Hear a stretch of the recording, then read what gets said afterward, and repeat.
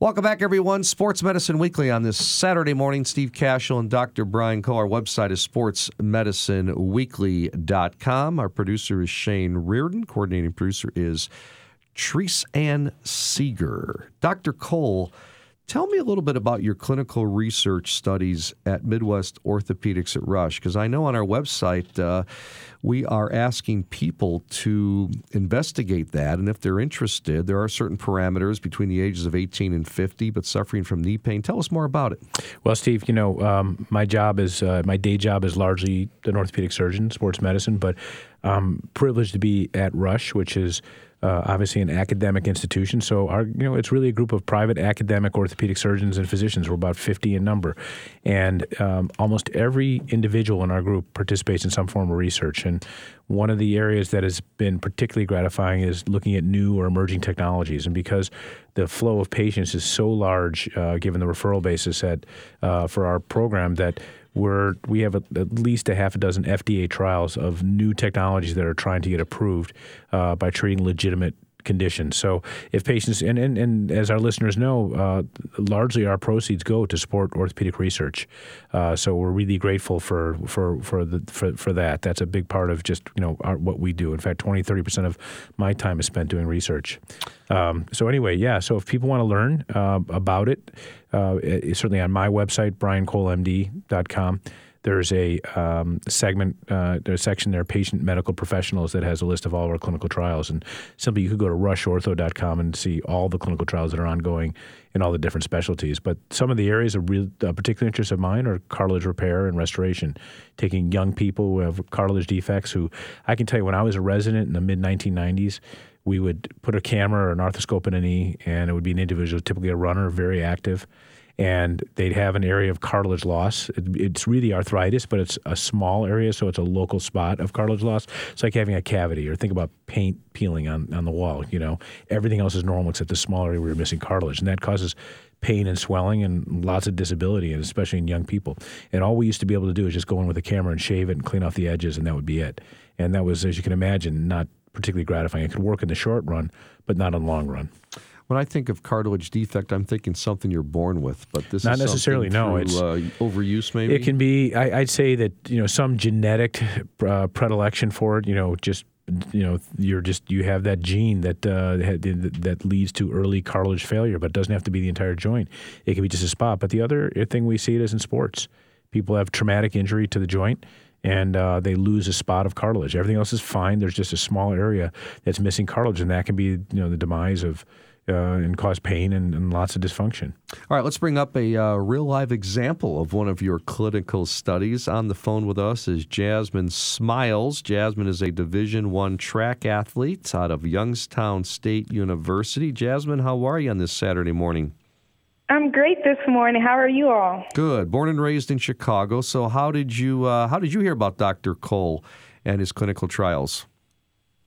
It's actually a funny story. So I was dealing with this issue when I first came into Youngstown State, and that was my freshman year. Towards the indoor season, I started having pain, and I couldn't figure out what was wrong. And then I got numerous MRIs, and then that's when I heard the news that I did have this defect. So I was trying to find the best of the best to do my surgery, because there was some talk about surgery. And once I searched up doctors that specialized in this field, Dr. Cole was the first one to pop up. And I was like, I have to find out where he's from or where he's working out of. And he was in Chicago. And I was like, this is perfect. And I knew from that time that Dr. Cole was going to be my doctor. Jasmine, you're sweet. Thank you. Let me ask you a question. Before we did your surgery, we'll explain what was done, if you're okay with that. How many surgeries had you had in your knee? I haven't had any surgery. This was my first. Okay. And were you unable to compete? Did you redshirt or step out because of the pain you were having? I ran through the pain because I just had that drive and I wanted to continue, and I didn't want to stop running. So I did run through the pain.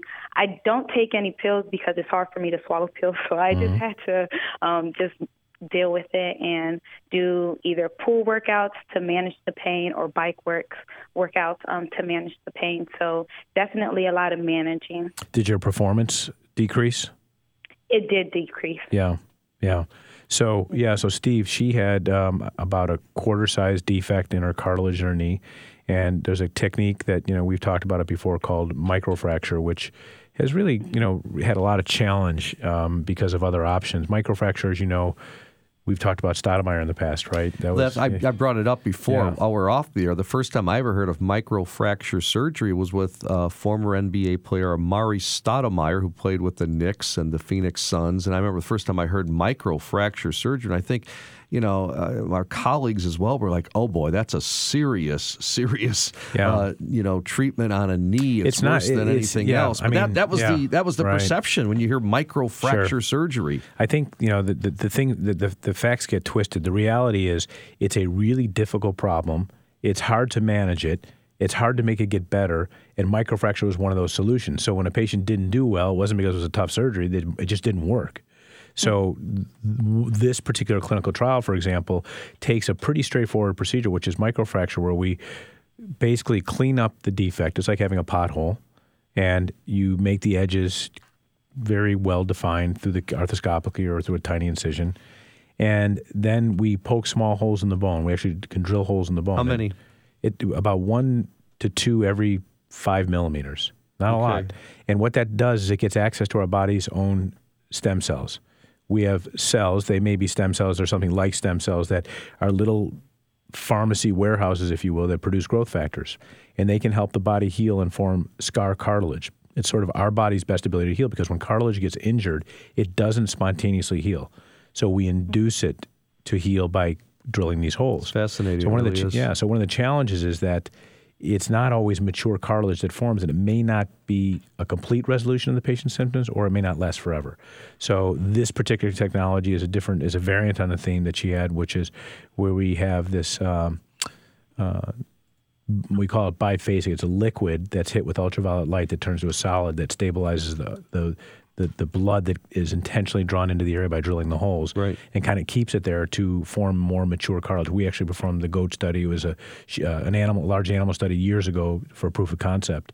And this is a company that, they're typically private companies. They're funded through various ways, venture capital, things like that, or sometimes they're subsidiaries of very large device companies or pharma companies. And then they run these clinical trials, which are very time-consuming, very expensive, but it's the only way to now get something through the FDA.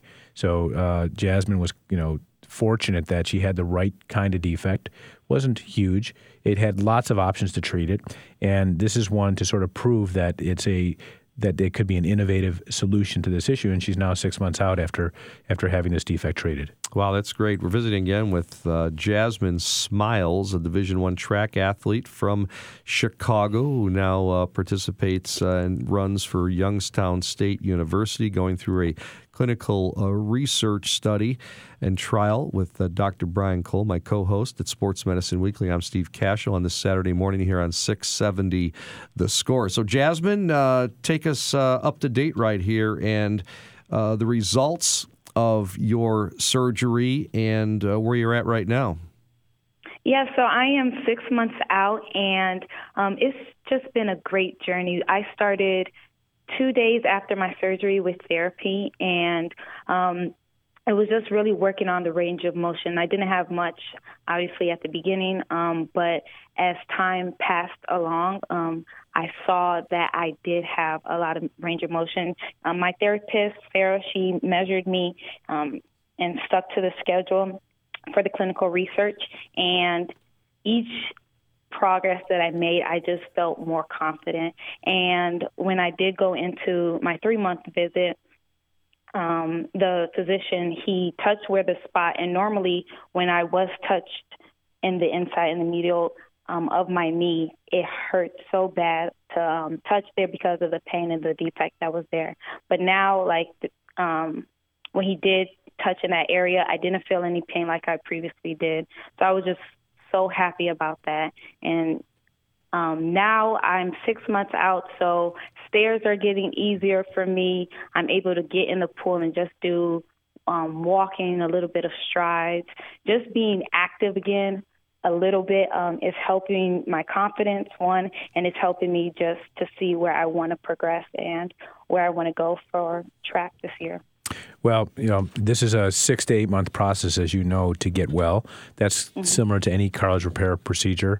It's an unusual, rare problem, and I'm honestly, you're lucky that you had the right kind of simple defect, and we feel very fortunate to be able to have the privilege of helping take care of you. So, it's great that you're willing to share your story. If people want to learn more about research that's going on at Rush, I would encourage them to simply start it. You can go to my website, briancolemd.com, or go to rushortho.com, and you'll see where all the clinical trials are. We have a number of studies, for example, in the sports medicine section in shoulder and knee, regenerative medicine, and so forth, that are really interesting to sort of really put proof to what people think is important, but we don't really have the proof to support it. So anyway, we're grateful to have you. Thanks for coming on our show this morning, and I look forward to seeing you in the office for follow-up and seeing you continue to do well. Yes, thank you. I appreciate it. I really do, Dr. Cole, for allowing me to be a part of this study and for doing the surgery. Thank you so much. You're welcome. For interviewing me. Great talking to you. Jasmine Smiles from Youngstown State University, born and raised right here in Chicago. Great story, Dr. Cole. We're going to take a break. When we come back, kind of another avenue. It's our Ask the Doctor segment. I call it the staple of the show. Always fun questions from you, the listener. We'll tell you how to get involved in this week's question. So stay with us at Sports Medicine Weekly, only on 670 The Score.